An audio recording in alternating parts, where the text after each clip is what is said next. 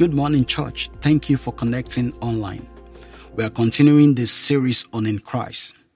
Ephesians 2:11-22, which we are looking at today, is one of the great passages in the Bible that gives a blueprint of what church is and what it should be.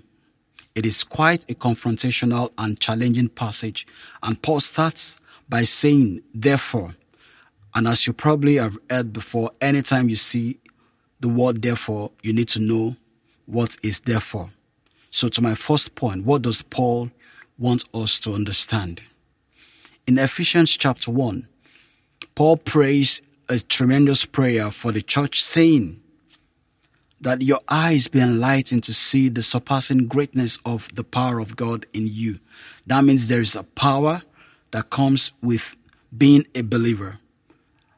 As the Bible says, as many that have received him, to them is given the power to become the children of God. And in chapter 2, Paul continues with the subject and reviews how this power comes to us internally and individually in such a magnificent way of being transformed from death to life, being transformed from the kingdom of darkness into the kingdom of light. This is such a great news that God comes into our brokenness and brings wholeness. It comes to our emptiness and brings vitality. And it comes into our deadness and brings life. What a gift. What a great gift of life from God to us. And in the other part of chapter 2, Paul describes how this power in a second way takes different people, desperate and diverse people that are separated from Christ, people that are excluded, foreigners to the covenant, hopeless people, and God reconciles them together into one body and changes their life corporately and relationally. Now, reconciliation is an interesting language Paul uses in this passage.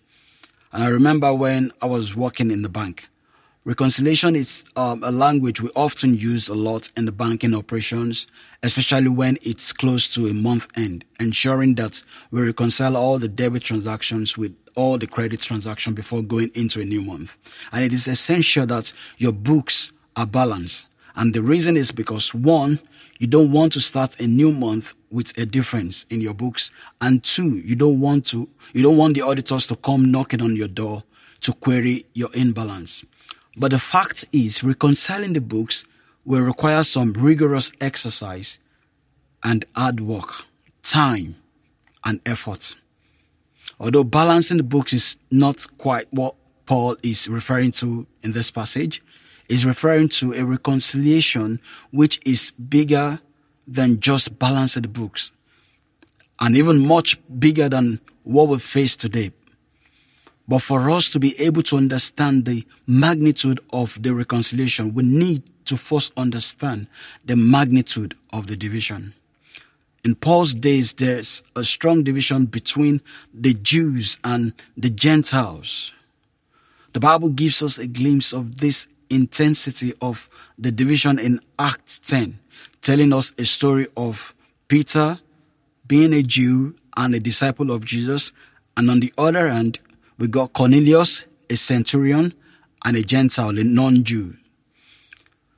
Peter had a vision from heaven. He saw heaven lowering down unclean animals for him to eat. While Peter was still wondering what the meaning of his vision was, the men sent by Cornelius turned up at his door, and Peter followed them back to Cornelius' house. And of course, in Acts 10:28, Peter said something so profound when he found a large gathering of Gentile people at Cornelius' house. He said to them, "You're well aware that it is against our law for a Jew to associate with or visit a Gentile. But God has shown me that I should not call anyone impure or unclean." So what divides us as people today? Since it is not about being a Jew or Gentile, so what are the walls of separation that divides us today? They are race, religion, ethnicity, culture, and they have become so much of an issue in modern sense. We saw in Rwanda how the Hutus and the Tutsis, two groups who speak the same language, inhabit the same areas, and also follow the same traditions, and yet their ethnic difference led to Rwanda genocide in 1994, where some 800,000 people were killed in just 100 days. What about the ethnic cleansing of the Uyghur people in China? The religious and cultural tension in the Middle East, in Asia and Africa, Islamic extremists killing Christians, and racism and racial classification common in the Western culture, where we see black brutality and injustice. And just a month ago, we saw how the 3 England players received awful and disgraceful online racial abuse for missing penalties, just for missing penalties in Euro 2020 final. These are very significant issues today. However, the division God overcomes here is more significant than anything we ever face. The gulf between nations, people groups, genders, races, and they are nothing compared to the gulf between us and God. And yet, if God can reconcile the Jews and the Gentiles, He can definitely reconcile us with our differences and distinction. And He can mend broken relationships that have existed from one generation to another generation. Broken relationship between blacks and whites, young, old, poor, rich. Broken relationship between people groups, genders. Broken relationship between family, children and parents, husbands and wives, brothers and sisters. And many of us have experienced rifts in our families. So the Church of Christ has work to do. Dr. John Perkins, a civil rights activist, put it this way: there is no institution more equipped and capable of bringing transformation to the cause of reconciliation than the church. But we have some hard work to do. It's a together thing, my friends. The church is more equipped and capable. The church is the best wonder of the world. And back to Acts 10, the Bible says that while Peter was still speaking, the Holy Spirit came on everyone who listened to the message, and they were baptized. And the circumcised believer, the Jews that followed Peter, were astonished that the Gentiles received the Holy Spirit just the same way the Jews have received the Holy Spirit. That is church.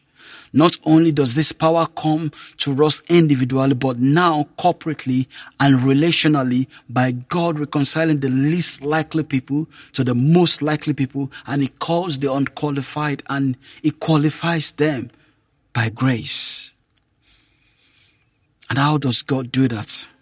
To my second point. It is through the blood of Jesus Christ. It's settled.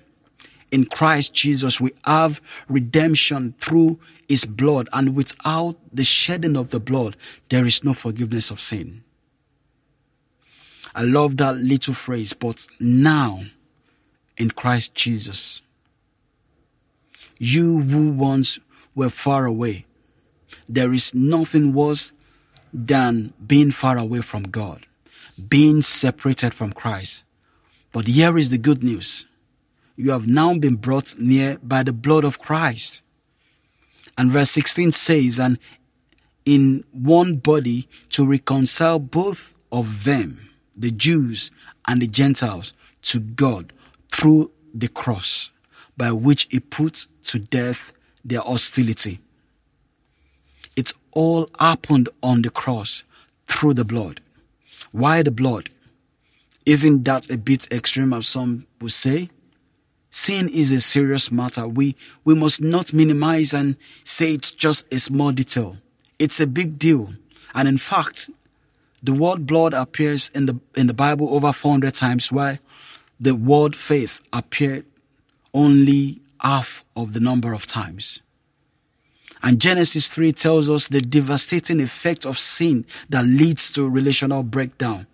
And sin has made us so desperate, empty, broken, and separated from God. Sin brought us to such an extreme place, and it will require extreme measures. And the Bible is very clear. Without the shedding of blood, there is no forgiveness of sin. The only way to come in is through the blood of Jesus. I love the way the songwriter wrote this song. What can wash away my sin? Nothing but the blood of Jesus. What can make me whole again? Nothing but the blood of Jesus. Oh, precious is the flow that makes me white as snow. No other fount I know. Nothing but the blood of Jesus. It is through the blood. It doesn't matter what color you are, black or white, as long as his blood is red. It doesn't matter whether you are poor or rich, or you have A levels or you don't have A levels, or you have PhD or you don't have masters. Jesus is the perfect sacrifice that became our hostility and sin on the cross.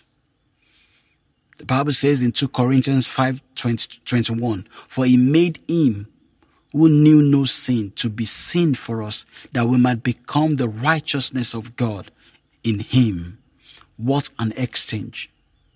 And right there, everything changes. If God could do that for me, who am I to look down and despise anybody else? If God could take me from my own mess. I remember how I was separated from God before I became a Christian.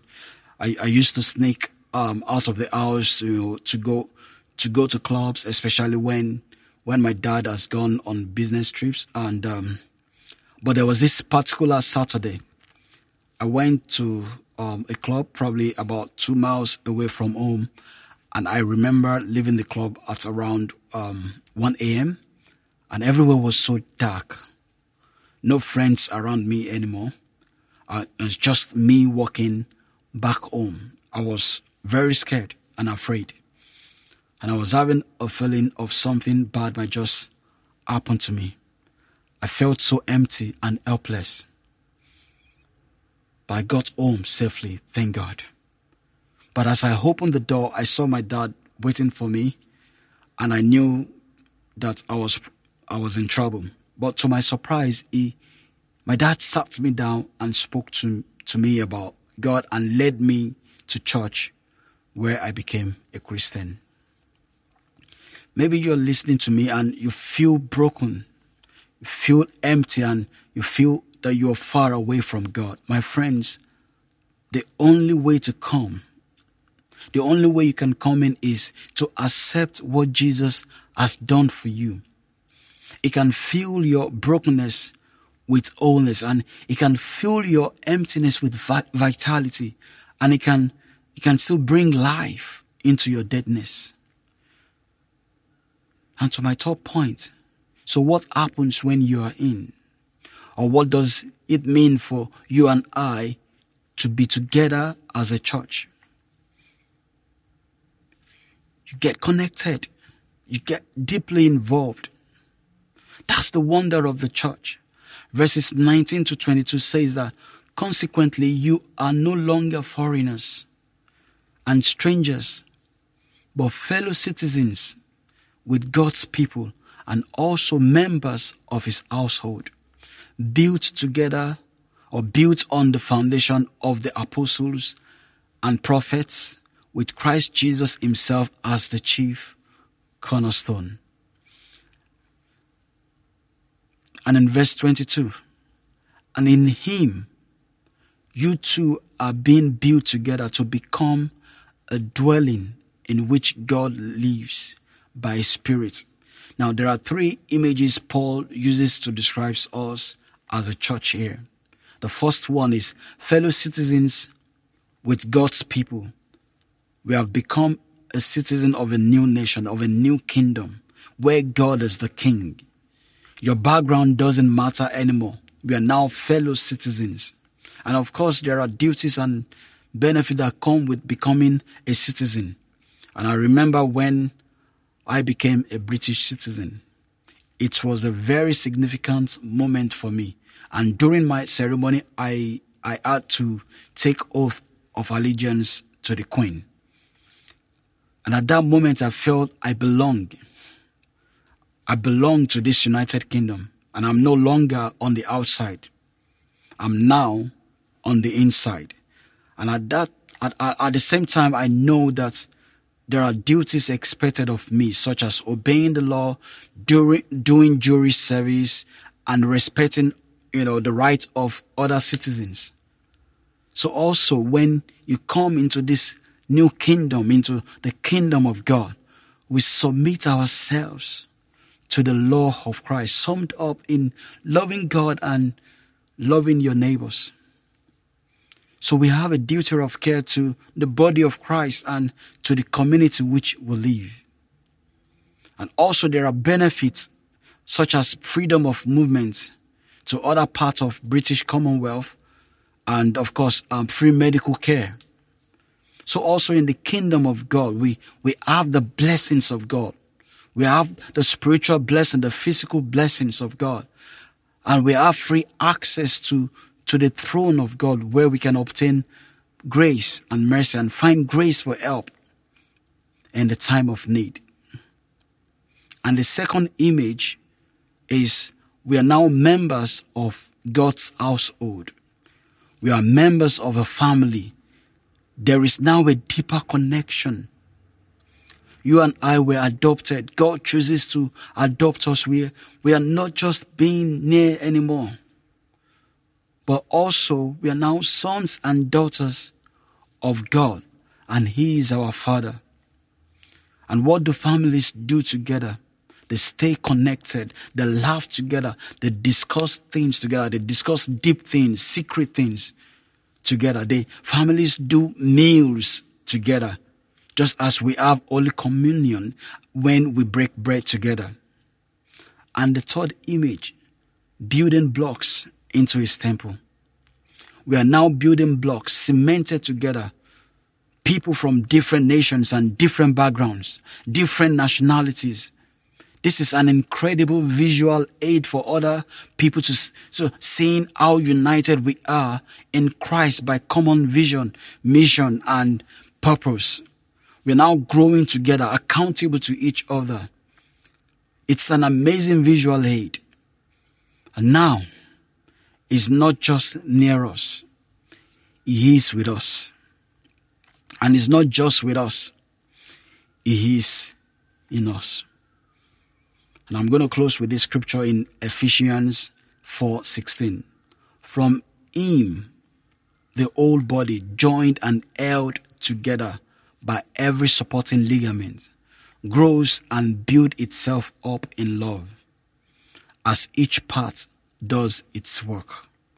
And to be part of the church, my friends, and to be fully immersed, it's a gift. So don't miss it.